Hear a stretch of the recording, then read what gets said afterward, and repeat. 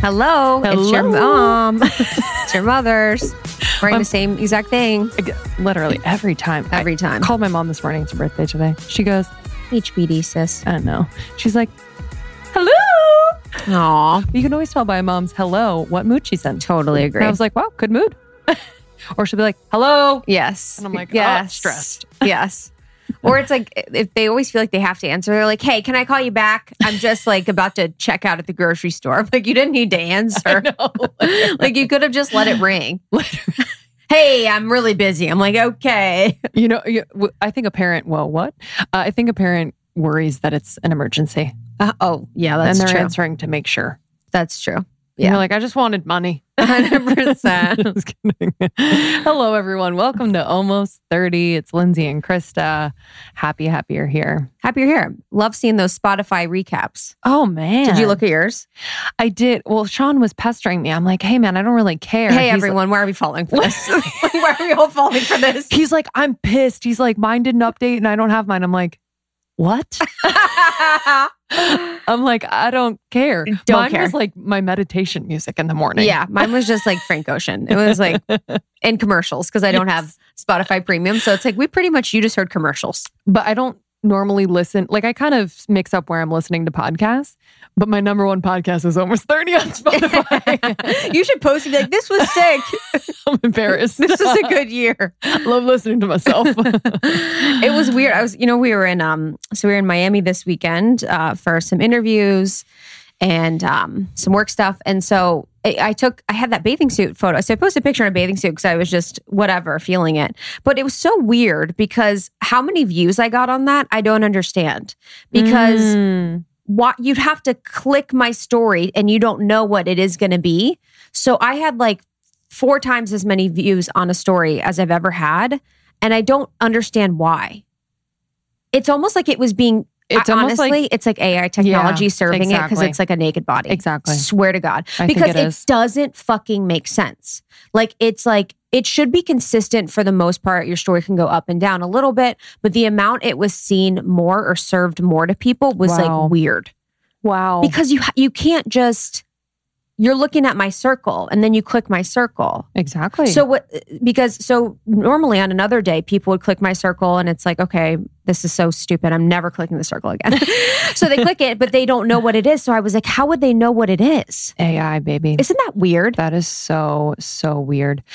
I'm just thinking about that because that really scares me. And I should probably post a naked story tonight. I literally was like, I think of this person that's a blogger influencer, and I'm like, damn, like there really is something to the body shots.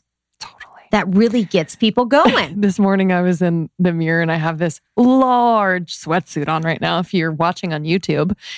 And I was like, oh, I want to like capture this sweat thing because it's like my friend's brand and I'm like, I'll share it, whatever. And now that I'm thinking about it, I'm like, no body shape, not going to be seen. Maybe that's why people were surprised. They were like, oh, wow, she's like out of, even this person I saw recently was like, oh, that was like the first time I've seen your body because of like everything I wear. But it was so freaking weird. I'm like still trying to figure that out. Wow. I also think about the AI technology I've said this before, but if you notice with Reels, they do better if there's a face in them. And I think that they do facial recognition to see if there's a face rather than like if you have scenery or something like that. Even photos completely are served so much more when it's like a selfie or a face. Completely agree. Yeah. Trying to figure it out. Increasing the amount of narcissism in our society. Yes. Not allowing us to post fucking sunsets like we want to. Well, think about it. Okay.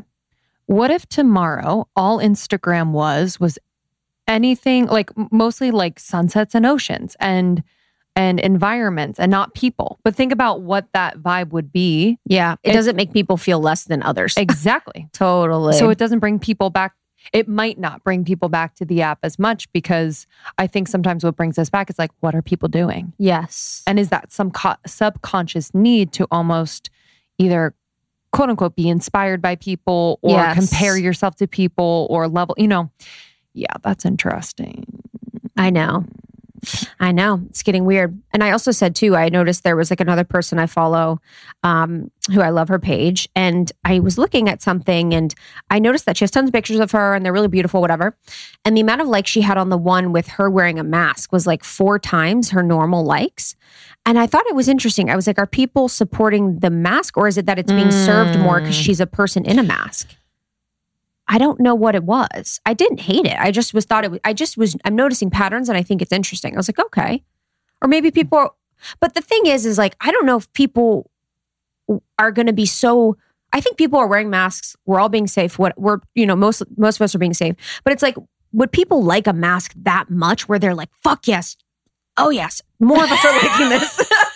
Like literally, I'm trying to explain what I'm saying. But I heard a climax in there.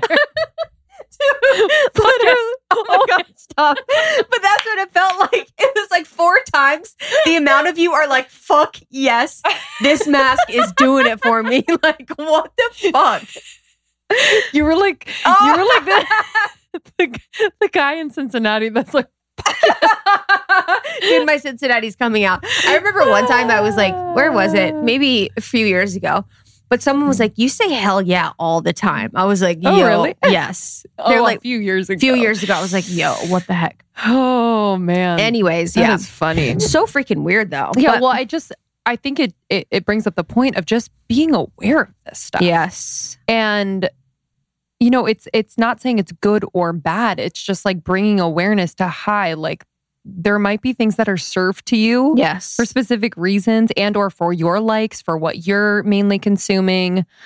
I don't know. Whatever. It's not good or bad. I know. Whatever.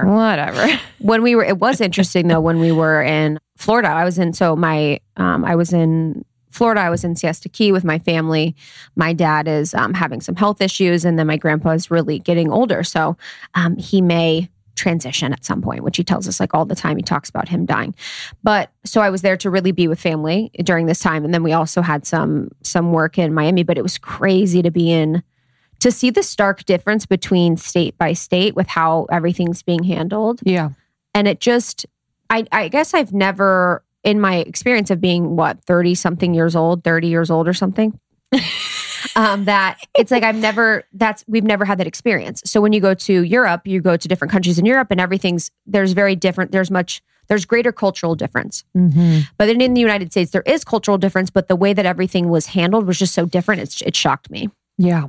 It was really nice to be down in Florida. I think obviously it's beautiful. Miami was so cool, but yeah, there is that ability to be outside and then also just like be in nature and really feel by the ocean, like how good that feels on the body. I know. And I'm like, oh, like this is part of the healing too. This is a part of like how we stay well too. Yes. So that's why, yeah, I mean, not to talk about like COVID, political, anything. It's just like being inside, it's really, really hard. Mm-hmm. And I don't know if it's like necessarily always good for our bodies to be that far from, out in nature by trees, clean air, like all these things. So it just like made me think. But yeah, it was really, really nice to be down there. And everyone was safe, like all indoors, people wearing masks and restaurants were like social distance. It was super safe. And I think their numbers, I'm not really sure their numbers or how they're handling it, but we got to see Sahara, which was really fun. So that interview is coming out with her, Discover Your Dharma. Her book is coming out in January. And then we interviewed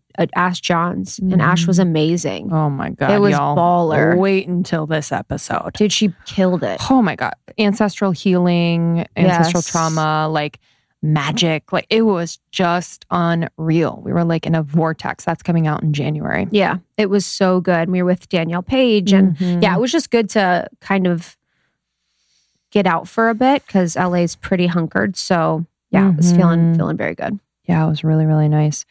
And we also saw that in the Facebook group, we wanted to address some rumors. It was cute. There was someone that was like, I was listening to the episode with Lauren Everett, which was last week. So Lauren Everett Bostic was on the pod, which was really fun.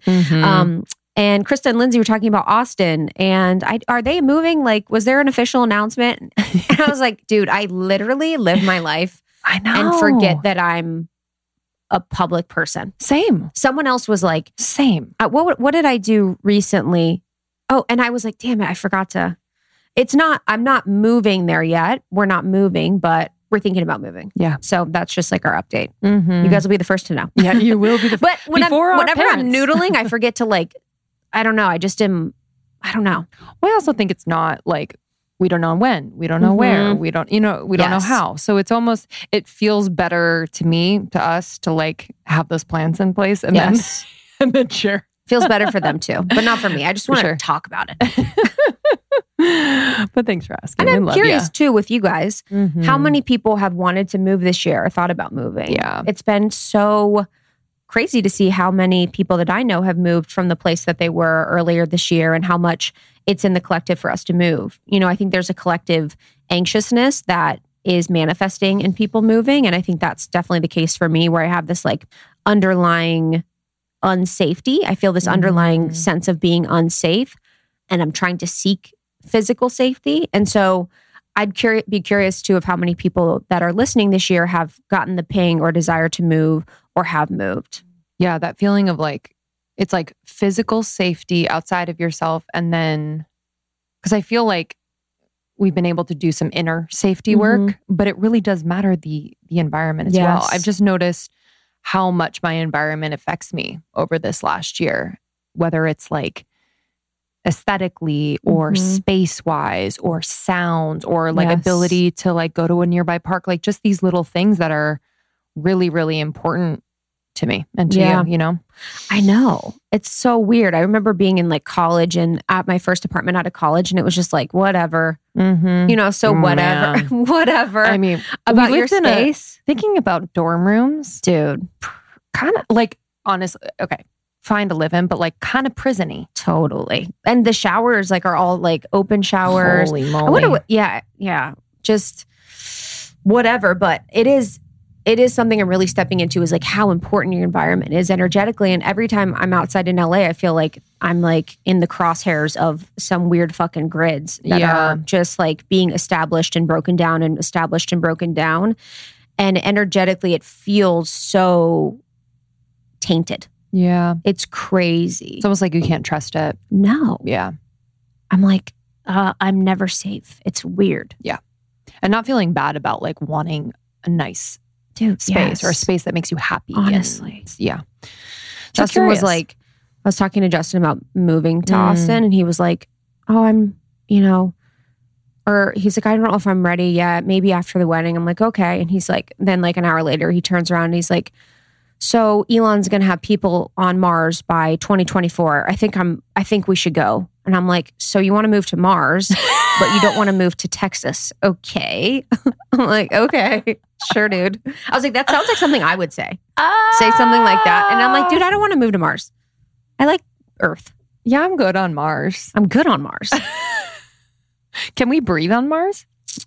You know, this is like a belief in the science community, is that there's like a civilization that existed on Mars, but then there's fragments of a nuclear bomb that went off on Mars that destroyed all species and life on Mars, but Mars used to be habitable. And they found elements of this nuclear bomb on Mars that basically proves to them that there was some sort of nuclear like bomb that went off that really destroyed all life on Mars. And that's what they say created, that there was another planet potentially that created the asteroid belt that exists between the planets. But yeah, it's incredibly fascinating. You guys can look that up. It's actually really interesting to look at previous life on Mars and if life on Mars existed. And I think that's a lot why Elon wants to go back to Mars, is because there was life at one point that did exist. And I think they found water and all the stuff like that. But well, that makes me think we have like nuclear stuff on this planet. So I know, it's true. It's facts. So who knows if it was our species of humans or another species or another alien species, but pretty crazy. It's a good one to watch and look at. Very cool. Y'all, I'm so excited for today's episode. Our friend Dr. Holly Richmond is joining us for an interview. If you joined us for our workshop with Dr. Holly and Shanae Alexander, that one was juicy juice. Yes. It was all about intimacy, conscious intimacy, sex, relationships. But Dr. Holly is a somatic psychologist, certified sex therapist, and a sex consultant. And I just found this to be fascinating. We we researched and you guys like to talk about sex. Yes. Yeah, that's true. You guys really like sex. So in this episode, we talk about how things have changed over 2020, like intimacy, connection, sex, communication. If you're living with someone, if you're not, I think this has been quite the year, as we know. So it was really good to dig in with her about how that has changed for folks that she's seen in her practice and folks she's seen outside, and what we can really do to get back to connecting like we were before. Or if not before, how can we connect with partners, with ourselves, with others in the most intimate and in the way that feels best? Yeah. And you all submitted a bunch of questions via Instagram. So we asked her those as well. So I think you're really going to enjoy this one. Maybe send it to your partner. Maybe send it to someone who could use an episode like this. And before getting into this episode, we just wanted to talk to you about what we got in our shop. Oh yeah, the shop is popping off. So we're making some changes behind the scenes at Almost 30 for 2021, but we do have things in the shop available right now at Shop Almost 30. There's workshops, there's downloadables. One of my favorite is the Saturn Return Guide. So a lot of you who are listening, if you're between the ages of around 27 to early 30s, are going through or have gone through your Saturn return, which is a really pivotal time astrologically and as a time that really changed Lindsay and I's lives. Yeah. So we have a workshop with Jessica Lanyadu, and then we have a downloadable that really educates you and gives you all the tools to thrive in your Saturn return. We've had a bunch of listeners, partners order merch for them for the holidays, which is so sweet. So you can get merch for the holidays or for the new year, and that'll be shipped out to you in just under 2 weeks. So get it for the holidays. Thank you all so much for your support. It means the world. If you haven't already, subscribe on Apple Podcasts or follow us on Spotify, anywhere you listen to podcasts. It means a lot. Enjoy this one. You can find out more about Dr. Holly at drhollyrichmond.com. Yeah, and thanks for sharing with a friend. That's how we've grown. That's how we are in community with one another, Almost 30 Nation. Enjoy this one. We'll see you on the other side. Bye. Okay, I need to introduce you to a revolutionary new app, Superhuman. I have been doing these Superhuman activations every single morning for the last 3 weeks. Let me just tell you, I kind of fell off of my game after I had the baby. Most of my time and energy was going to him. Still is, but I have been able to carve out time in the morning before I get into the swing with him. And I've been doing these activations. I do a lot of the shorter ones because I don't have a ton of time. But let me just say, this is new. This is a new type of audio that are super energizing and really specifically designed to transform you into your future self. So I know a lot of us want to manifest things. I know a lot of us are thinking about planning for the future, but a lot of us feel stuck. And so I've just felt like this has unstuck me in just the most beautiful way. So I've been doing a lot of their pep talks. I've been doing some of their writing activations. This morning I did the 3 morning questions. It was a 7-minute, really vibey writing activation that I love. So I had my journal out. Yesterday I did a pep talk about tackling procrastination. There's a part of me that procrastinates quite a bit. So I love this. I love this. There's going to be an activation for you for this moment, for this day. It's incredibly supportive. So we actually interviewed Mimi Bouchard, the founder, not too long ago. Check out that interview. And we have a sample of one of the activations on our feed. So you can check that out as well. It's way easier to implement into your routine and far more effective than any other audio app out there. I've just noticed that I'm doing it much more consistently. So please don't miss out on this crazy deal. They rarely do discounts. On top of the 14-day free trial, get over 60% off your subscription for a limited time only at activation.com/almost30. Literally, there is no risk. If you change your mind and forget to cancel after the trial, you're covered by their money back guarantee. The offer is only available through their website, not on the App Store. So that's activations.com/almost30 for 60% off. It expires soon. I am juggling quite a bit lately. I have a new baby, 6 months in, and we are finishing our book and running a business and a marriage and a house. And it's just a lot, but everything is all good and just my dream, but it's a lot. But I have found that if my health routine is on point, then everything runs smoothly. And one huge piece of that routine is my supplementation. And Symbiotica has just always been a constant in my routine. If you haven't heard of Symbiotica, they are a health and wellness company that does everything with intention. I mean that from the bottom of my heart. Like, I know them. Sherveen has been on the podcast many times. I just have seen how passionate, how incredibly intelligent, how dedicated he is to creating products that are clean, plant-based, without toxic or harmful chemicals, which we need more of that in the world. So let me just run you through what I'm taking. I take the vitamin D3 K2. It's the liposomal form. I just squirt 12 little pumps in my mouth every single morning. I also take their B12. I'm also obsessed with the liposomal vitamin C. I have these little packets. Whether it's winter or whatever season, it's obviously great for immunity, but it also is amazing because it has biotin, one of nature's most beautifying ingredients.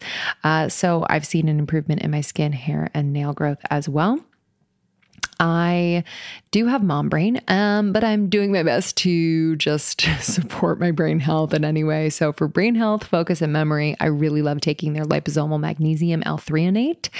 It's an innovative form of magnesium that is able to cross the blood-brain barrier. It supports brain health, mood, immune system function, and overall well-being. It's incredible and tastes amazing. It's like this yummy vanilla cream flavor. That's the thing with Symbiotica products. They taste unbelievable. So it really makes taking all of these supplements so easy, so yummy, and I actually look forward to it. So if you want to give Symbiotica a try, there is no better time. Right now is the time. Symbiotica.com, Cymbiotika. Use our code almost30, 20% off site-wide. So major. And then when you bundle and subscribe, which I highly recommend because you never want to run out of anything, you're going to get an extra discount. So just do it up. Symbiotica.com and use the code almost30 for 20% off site-wide. Well, we're so excited to talk to you. We've been looking forward to this. And after we did we're so thankful to Shanae for introducing us. And we're so thankful for, your support in our workshop as well. It was really powerful and it was really eye-opening for me in a lot of different ways. Everything that you said resonated so deeply. But one of the things that I thought was most interesting that I wanted to talk to you about at the top was how almost shy people were talking about sex and stuff. It was almost like with most workshops that we have, everyone's really chatty and they're talkative and they want to share and all these things. But it was funny to see that when we get to the topic of sex, everyone seemed to be less interested or willing to share than they normally are and more interested and willing to listen. So do you find that as a common thread with your clients and with people when you tell them about the work that you do? It is. It's either people are really interested or I get almost like the deer in headlights and the topic gets changed immediately. Yeah. So I think it's just level of comfortability, pretty much how you were raised. So how, was sex talked about in your family? Did you have a group of friends that talked about sex versus, like those that are just like, I've really never talked about it. I don't even know the right questions to ask. So I'm just going to change the subject. Yeah, it was so interesting for even Lindsay and I. We just were kind of like, and I just found it to be something that as a common thread when we talk up and bring up sex, it's really interesting to always notice like your feelings, like, somatically, like how you feel in your body or just noticing how everyone's responding. But I found that to be really interesting. And I also during the workshop, I kind of felt, I don't know, excited that we were having those conversations. There was a part of me that was like, okay, cool, finally. Because I do like talking about sex, at least with my partner. I like just having thoughtful conversations around it rather than having it be just something that we do rather than talk about. Mm-hmm. So, especially, meeting people where they are right now in quarantine. And I'm sure people have had more time to have just conversations in general, maybe forced, maybe not. But what have you been seeing, especially with your clients, as common themes within relationships and intimacy conversations? Yeah, I think it is forcing the conversation because there were excuses last year, right? So we're traveling, we're going out, there's things to keep us busy. Those excuses aren't there anymore. So couples are like, holy shit, we're still not having sex. or even we are having sex, but it's not good sex. What do we do about this? How do I bring up the conversation? So I think, again, I think I said this during the workshop, I feel like COVID is breaking up some couples, but at least through my lens, the people that I'm seeing, it's making them closer, not without some massive growing pains though. Yeah. What are you seeing as the growing pain themes? Like is it communication? Is it intimacy? What kind of themes are coming up? Yeah. So it's, again, I'm hearing about we're not having sex or we're having sex that I don't like. I have no idea how to tell my partner this. So it's interesting. People don't have time to masturbate as much anymore. Like if you're partnered. So picture, living with your partner and before, like maybe your partner would go to work or there would just be, you'd go run weekends on the weekend, errands on the weekend. So your partner would have time alone. Like that kind of thing just isn't happening as much. So partners are having to talk about their own sexuality as well as the sexuality that exists in the space between them. How do you recommend like having that conversation? Because I heard from a lot of people in our community who are like, I don't want to make my partner feel insecure if I'm not happy with the sex. I don't want them to think I want to go elsewhere. So how do you recommend like starting that conversation? With the words, I'm curious.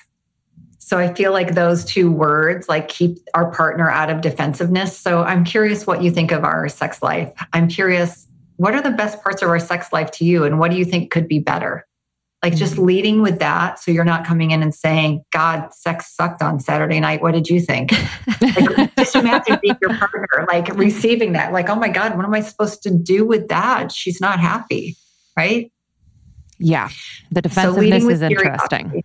The defensiveness is like it's almost like a default sometimes, like a protective thing. And I love that. Like, I'm curious.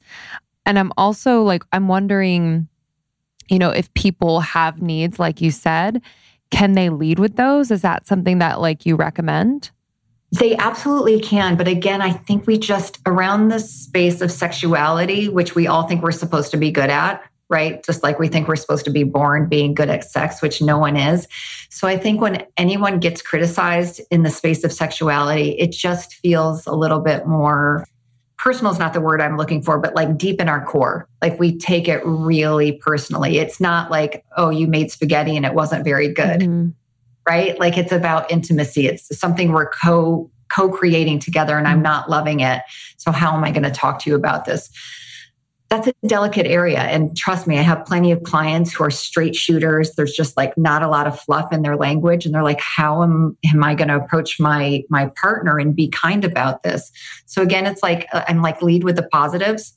What's working well? Mm-hmm. Yeah. Is your partner great at kissing, but kind of not great at oral sex?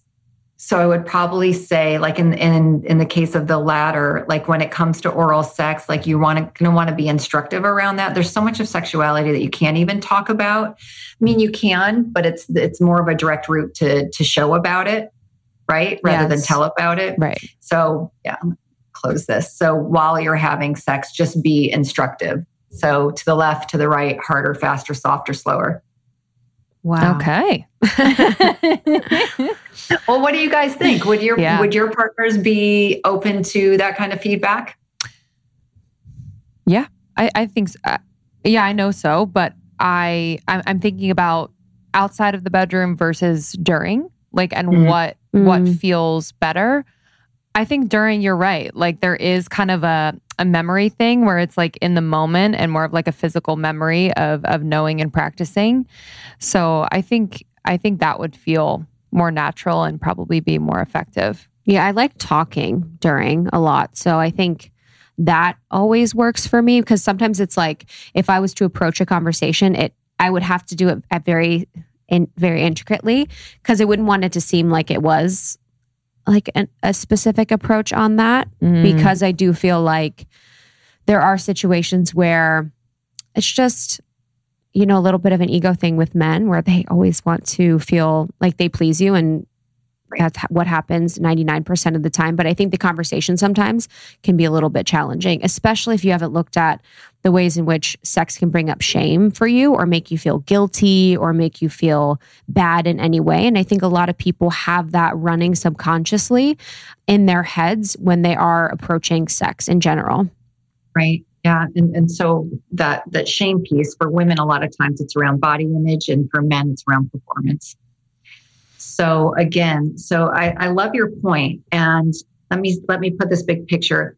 I think there's some people that respond really well to that instructiveness during sex. Like that can be a really like direct path from that doesn't feel so great that I can just kind of nudge you a little bit and it can feel better.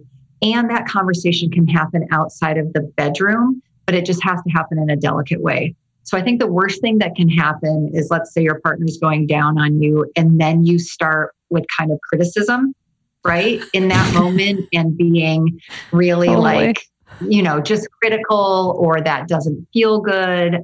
That shouldn't happen during sex. You guys know what I mean. So you're using body language, you're using soft, gentle language to say to the left, to the right, softer, faster, harder, slower. And then the conversation outside the bedroom leads with a strength. Is curious about your partner's perception of the weaknesses, and then you get to share what you think the weakness is and have a solution for it. Got it. Would you say that should happen right after sex or like another time? Another time. Okay. Probably. Might be too delicate.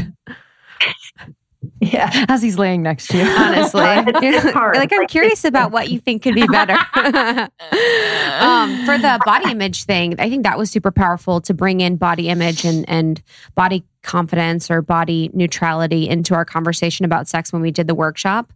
Do you find that is the biggest block that women have from feeling liberated when they're having sex? Yeah, it is. It's still, the body is still the biggest thing.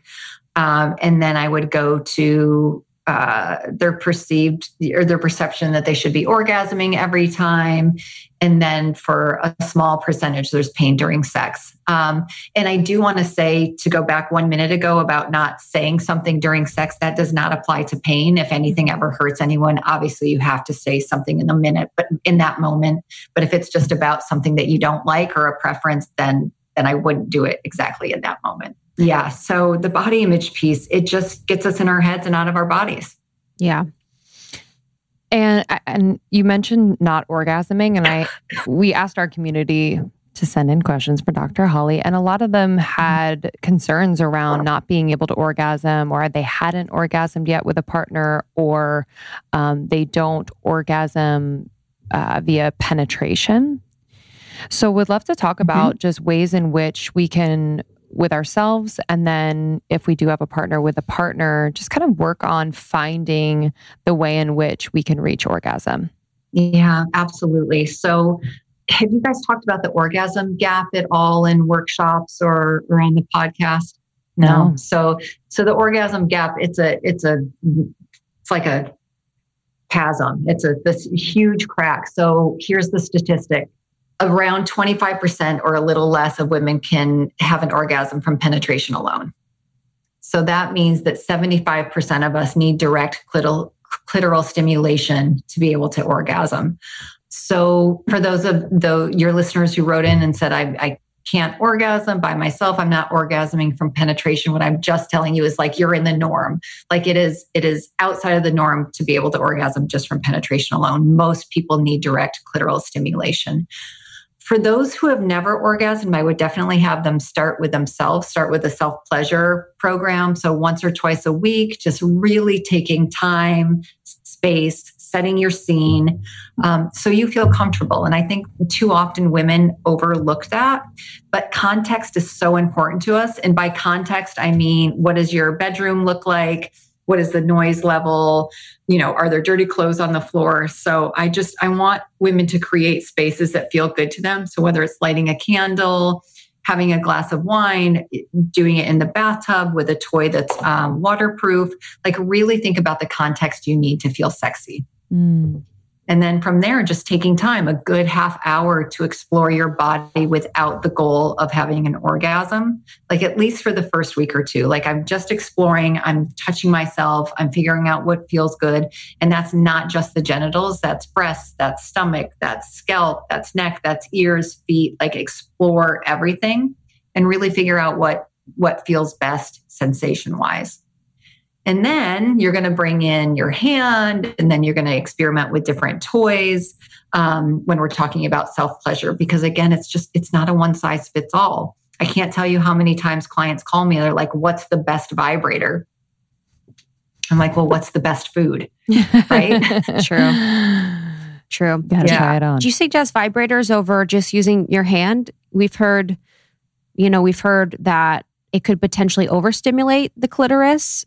And so I'm curious what your thoughts are. Yeah, absolutely. 100%. I always recommend starting with your hand and seeing how that goes.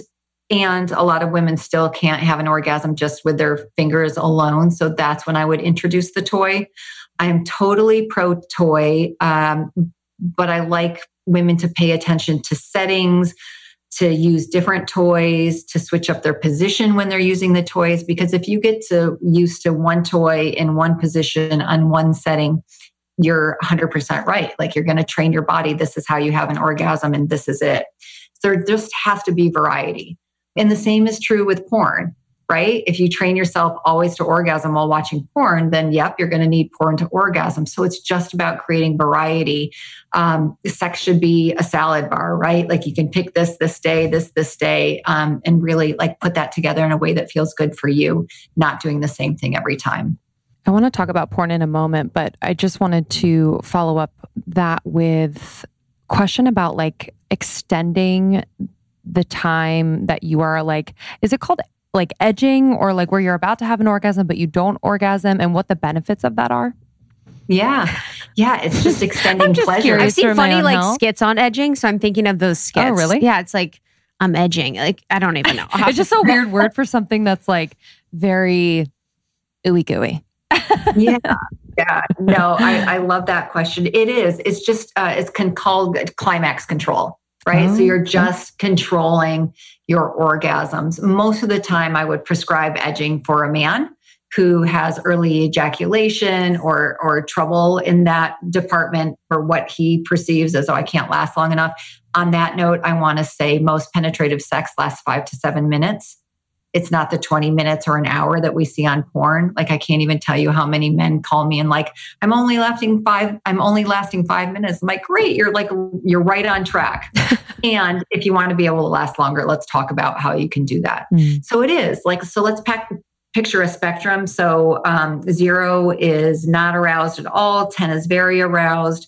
So when you're self-pleasuring, masturbating, whatever words you like to use, you would bring yourself up to a 7 and then slow down and bring it back down to a 3 or 4. Bring yourself back up to an 8, bring yourself down to a 4 or 5, bring yourself up to a 9 or 10, and then have your resolution.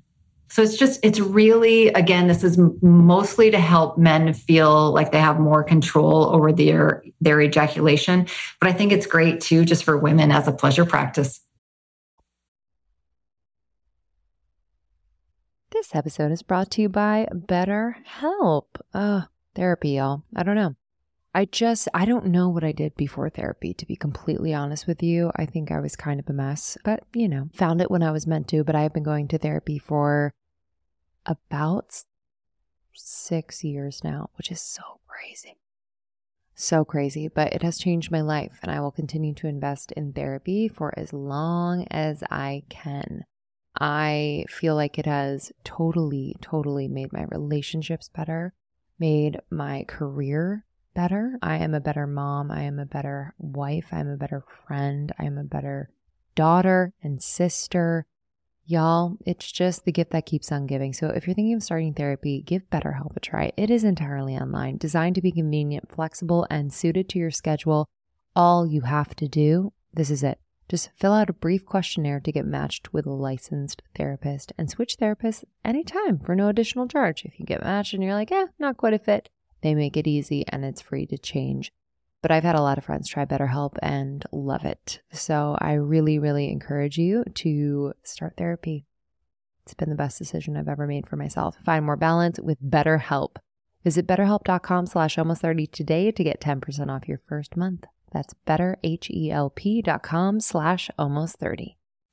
For the porn thing, I know we just started talking about it, but I'm curious too of what's happened this year as far as porn consumption, because it's like people are home more, so they probably are consuming more.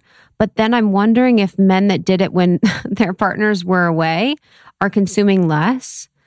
And so I'm just curious of, first of all, your thoughts on porn as a whole, if people should use it alone or as a couple, the negative effects, the positive effects, and then if you've seen any trends this year. Yeah. To answer your first question, porn consumption went way up when COVID began in March and April. Yeah, they did some studies around it. It did go way up. So clearly in my head, I was like, okay, those are not the couples like me that have a partner and 2 kids at home. It's not us. It's the singles out there. It's almost like a coping mechanism too. You know, I think that men don't, and this is a generalization, but in my experience, I don't know if men have the coping mechanisms that women are sort of socialized to have. So I think that it becomes a coping mechanism for them at times. Yeah, I couldn't agree more. Coping mechanism, anxiety reducer, stress reducer. And I love that you use the word socializing for women.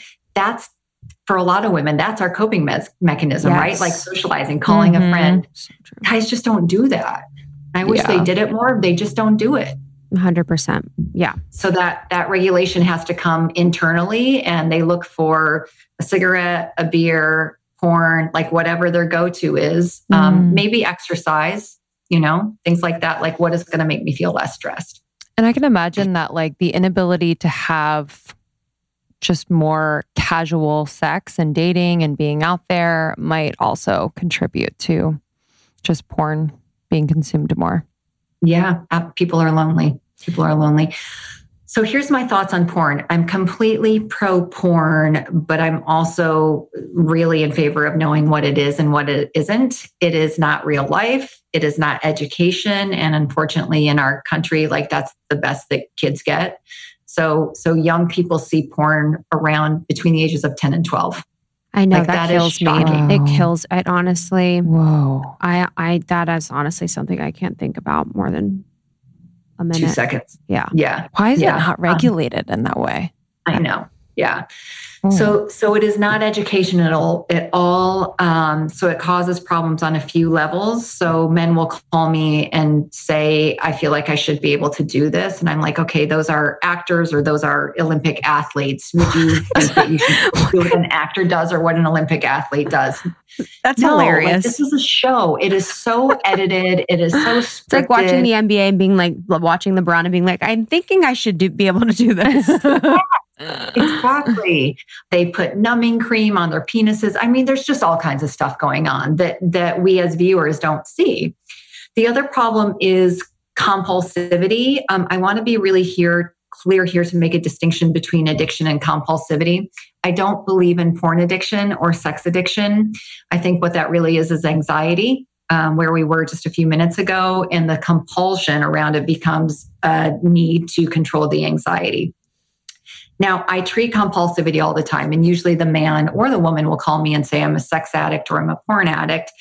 And I don't change that language on the spot, but we just talk about it because I really see it through my somatic lens of like, this is an anxiety regulator, right? Porn is not the problem. Sex is not the problem. It's just they're trying to reduce their anxiety.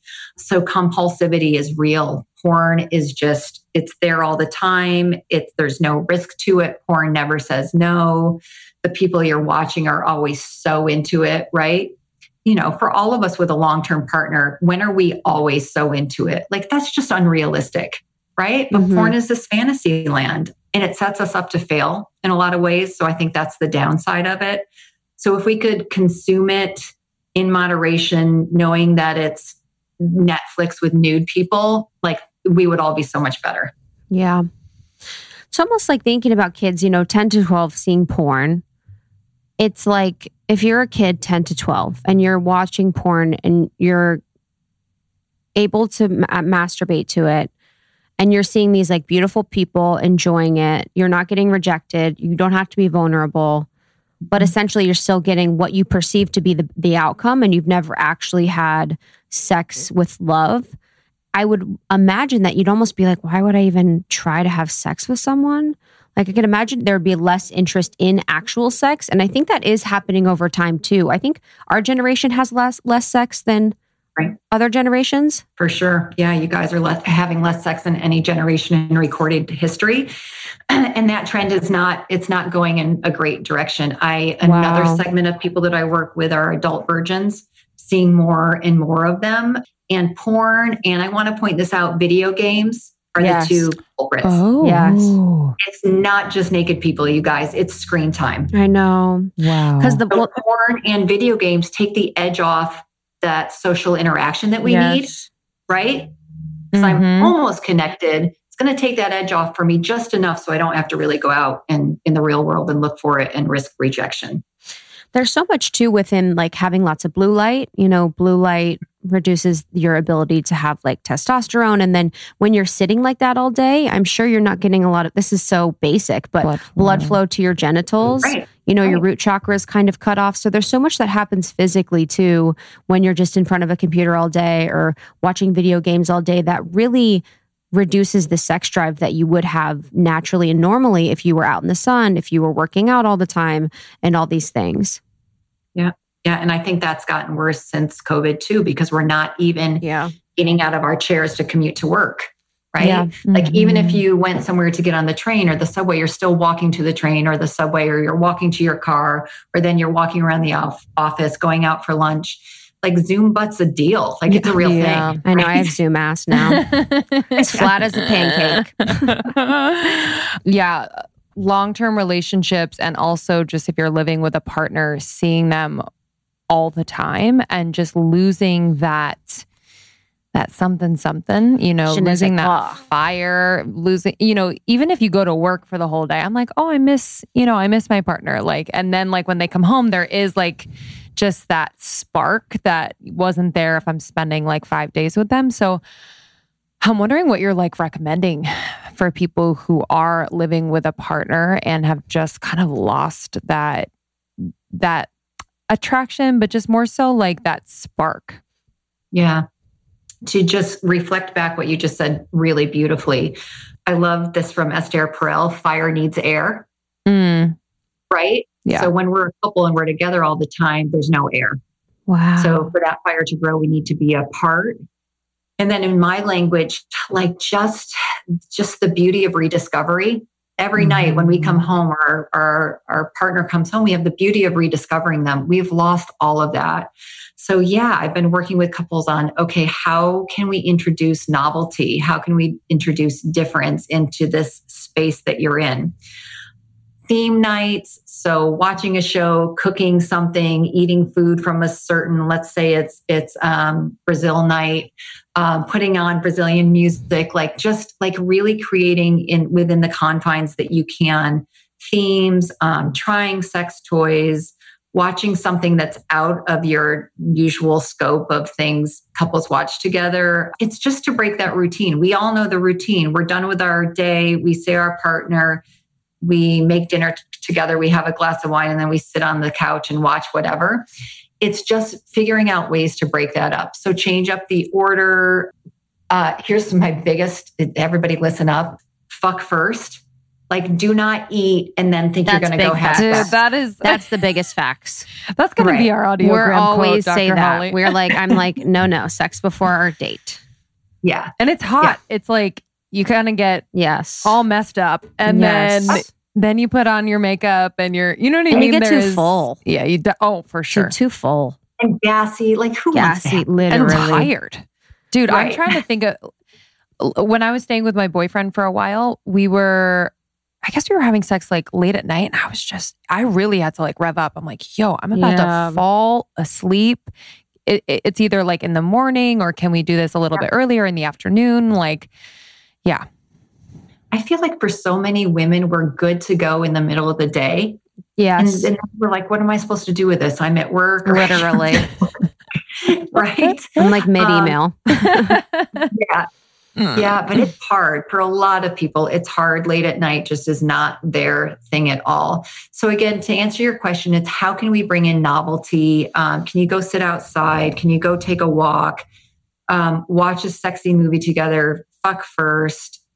It's hard. Like you guys, you know all the things. They work for some couples and they don't for others. But this word novelty, it's really the seed of desire. So think about what we can do to bring newness here. A lot of us used to rely on travel. We're not getting to do that as much. You know, most couples have better sex in hotels than they do at home just because of that novelty factor. Yeah, for sure. I remember when I was like 9, my parents were going on a vacation to a hotel. And they were like, yeah, we're going away for the weekend. And I was so young to ask my dad, I was like, why can't you guys just have sex here? And my dad was so cute. God. He's like, it's just not the same.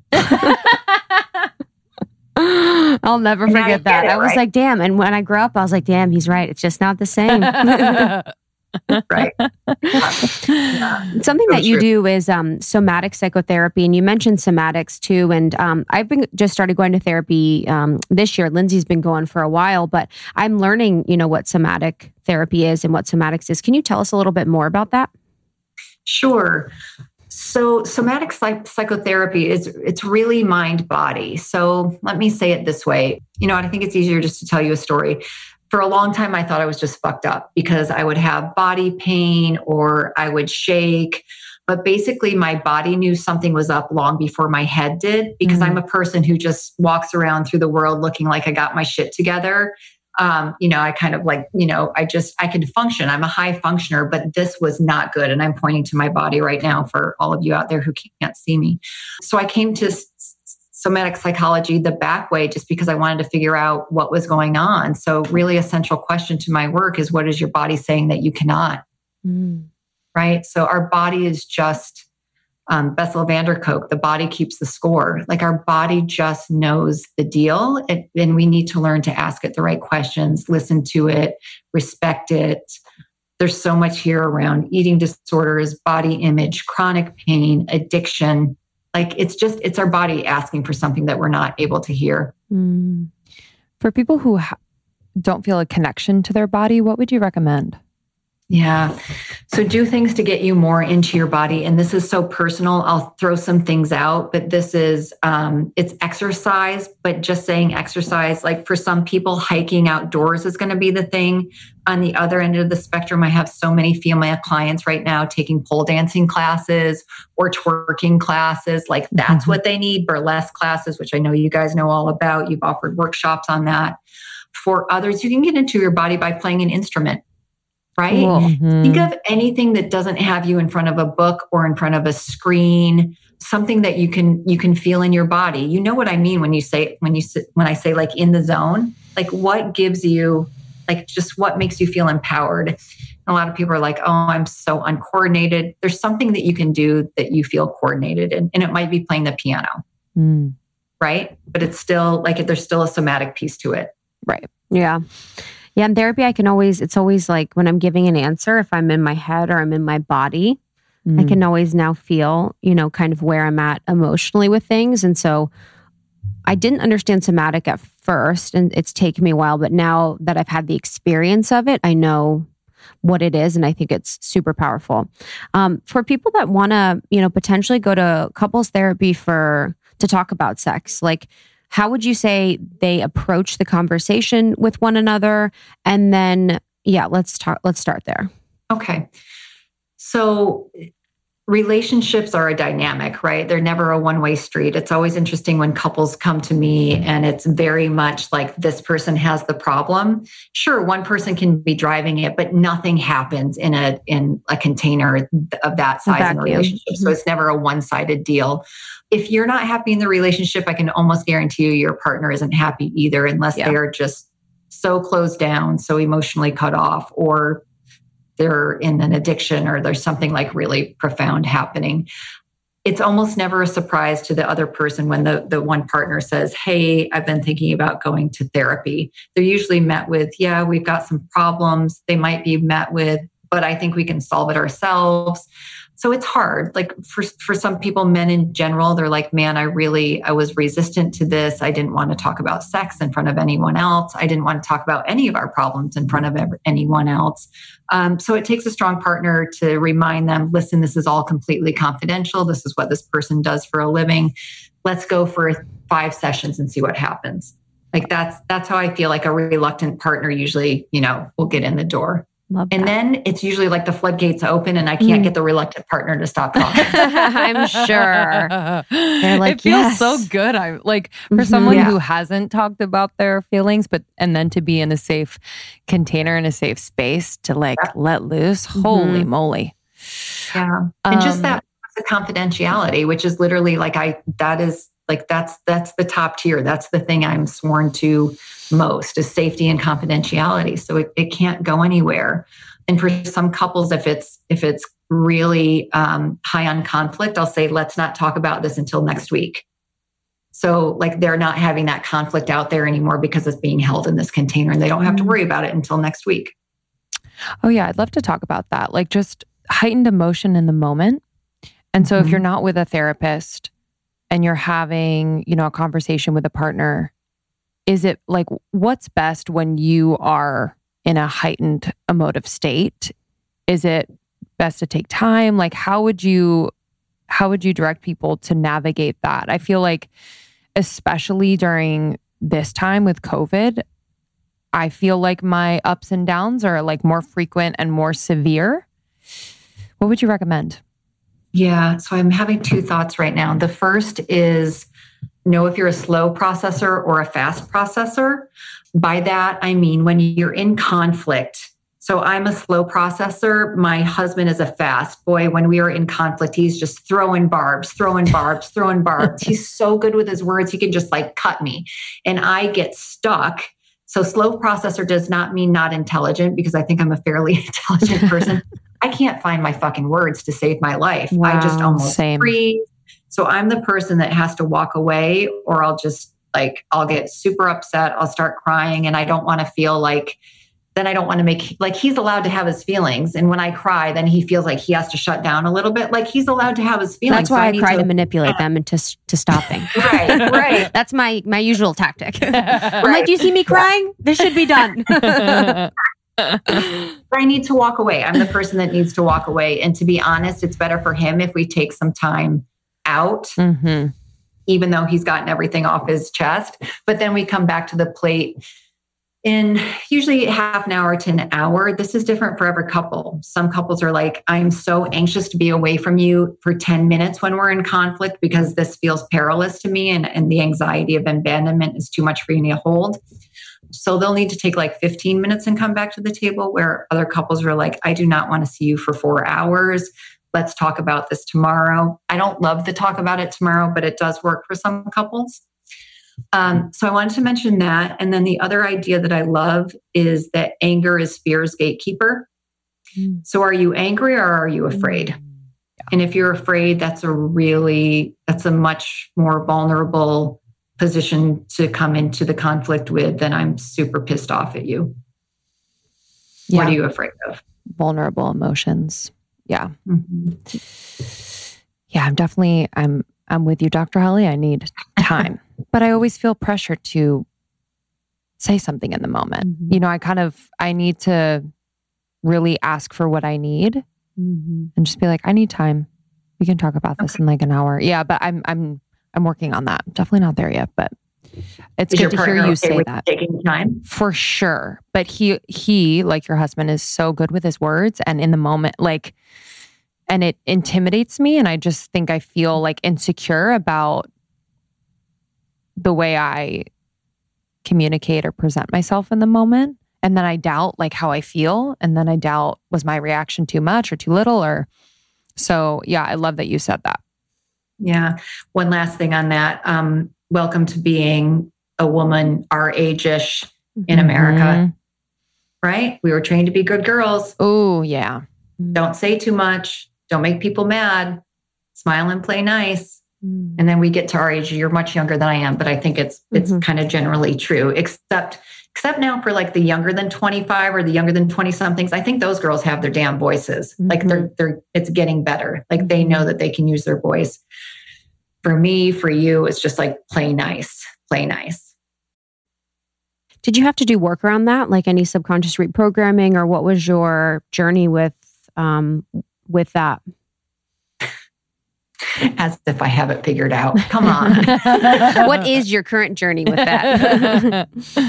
Ask me for what I need. Even if it takes me half an hour to ask for what I need. I'm a writer, so I might email my husband what I need. And I'm not saying that's the best strategy. It's easier for me to process on the page than process with my words. So that is now coming a little bit closer together. So I don't always need to write it out anymore. I can just like sit, think, take a few minutes and ask for what I need.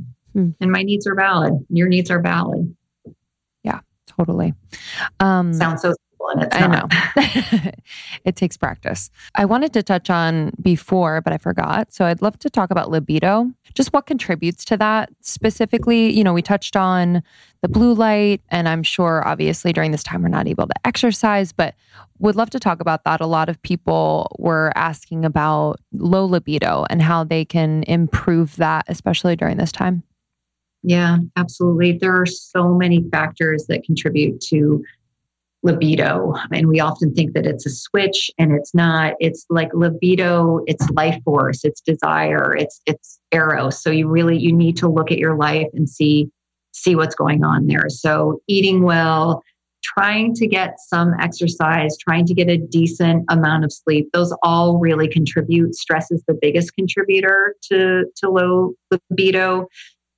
So figure out ways that you can manage that. And I'm not going to sit here and preach of like, oh, it's all diet and exercise. If you manage stress by having a glass of wine, go for it. If you manage stress by having an edible, go, like figure out what works for you without being compulsive about anything. But this is not telling me telling you, live this perfectly clean, healthy life. Like that's completely unreasonable. So figure out what it is that works for you. Again, women are super contextual when it comes to libido. So figure out like what you need to feel sexy. Do you need a bath? Do you need lingerie? Do you need to objectify your man and have him like go put on that tight t-shirt and those ripped jeans that I like? Like, what is it that turns you on? Is it a smell from him? If your partner is a woman, same thing. Like, I think we get so concerned about objectifying our partners because it's PC, right? Like, it's like, that's not right to objectify our partners. So many of us like to be objectified, and we like to objectify our partners. So I encourage people, if you don't like that word, like what turns you on? Like there was something about your partner that turned you on. So like, let's find that again. When do you feel most sexy? And I also know we've talked about this before on the podcast, but just the female cycle throughout the month. And then the male cycle is a day. Or a day, in terms of just, wanting sex or being more turned on or libido levels. Yeah. Is that true? The client I saw right before I hopped on with you guys was like, I have been so horny this week, and guess what? I'm ovulating. Like, it's a real thing. Wow. I love that. I love that. You don't want to get pregnant. Be careful of that. I love that. So telling Dr. Holly, I'm so horny this week. Yeah, but it just, again, it's cycle, it's context, it's what's going on in our lives, long-term partner, new partner, how much novelty is coming in, those pieces of ourselves where we started this conversation. What's taboo? What can I talk about? What can I ask for? What have I been trained to think I shouldn't ask for, that I shouldn't want? It's just being really able to be honest with ourselves and step up to those conversations. Yeah. And last question from me on that point of being able to step up to the plate, asking for what you want, and being really upfront. So if someone has like a fantasy or a fetish or something like that, how do you think they should broach the conversation with their partner?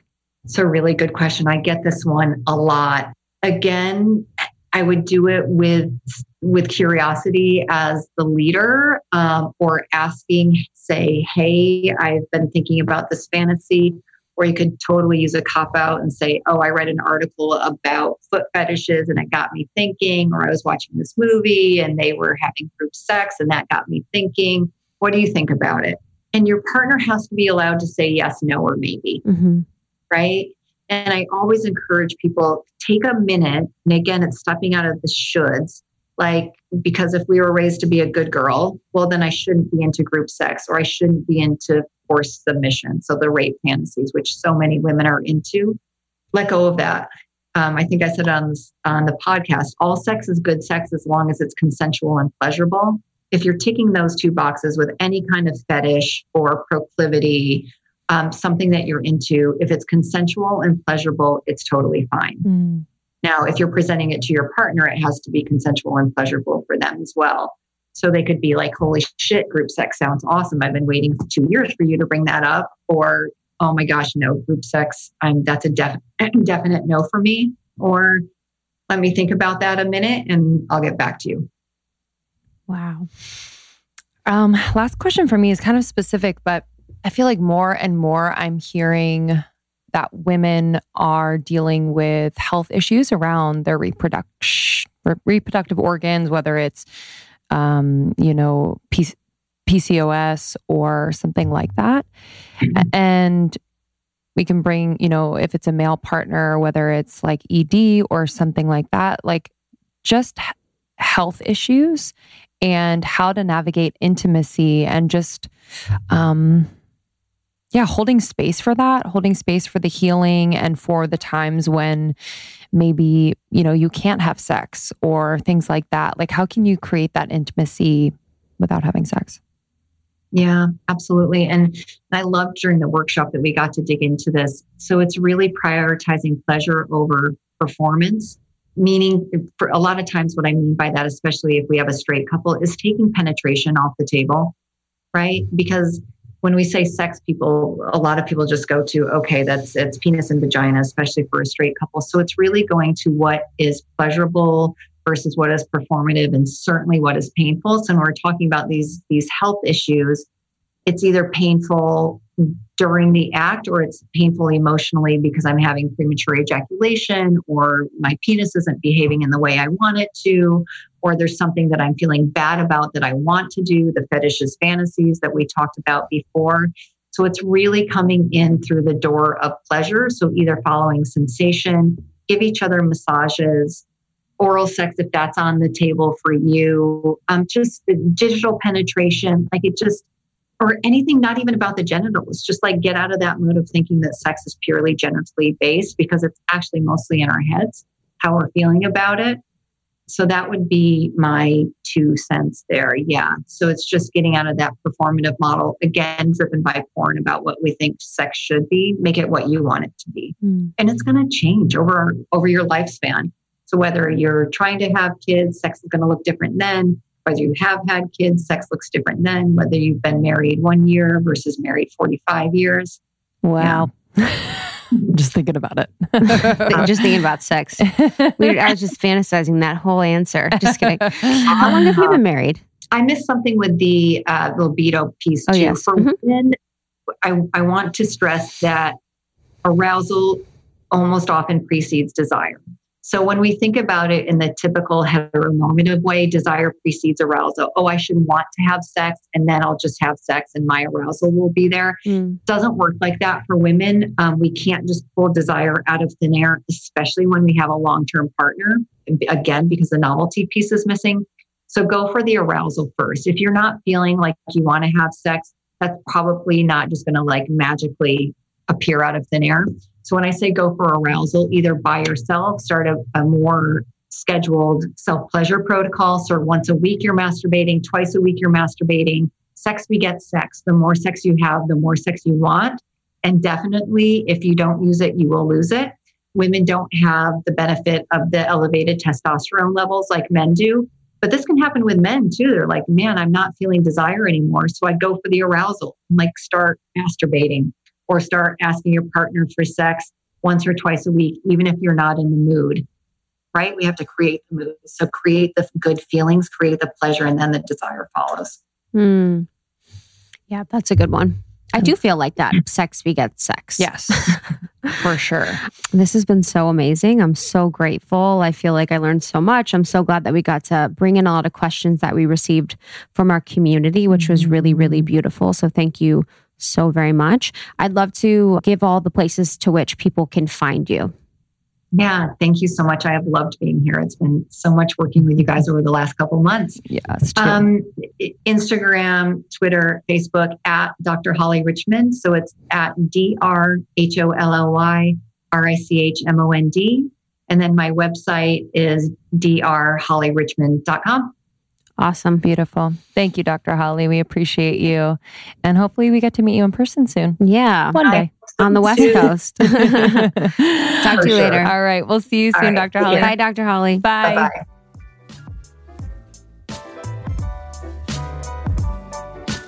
How'd you like that sex one? That was so good. So sexy. If you guys like the sex and relationship episodes, you can also listen to ones by folks like Mark Groves, Kim Anami, John Wineland. We had that sex expert. She was amazing. MHS sex expert.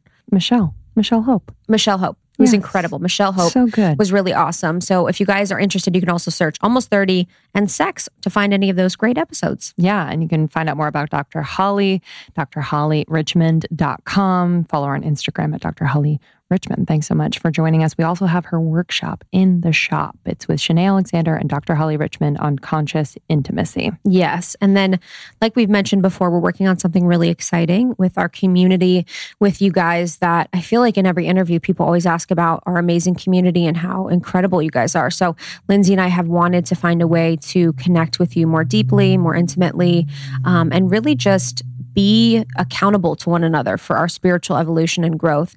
It's been hard this year to feel super connected, although we're online all the time, like to feel in a safe container. So we're working behind the scenes on that. So if you guys have any suggestions for what you'd want to see on a platform with Lindsay and I, DM us. Yeah, we appreciate you. Thank you so much for listening. Follow us on Instagram. We love to see your tags and love to get your DMs. It's at Almost 30 Podcast. I'm at Lindsay Simsick. And I'm at It's Krista. Thanks, y'all. Appreciate you. Appreciate you. Bye.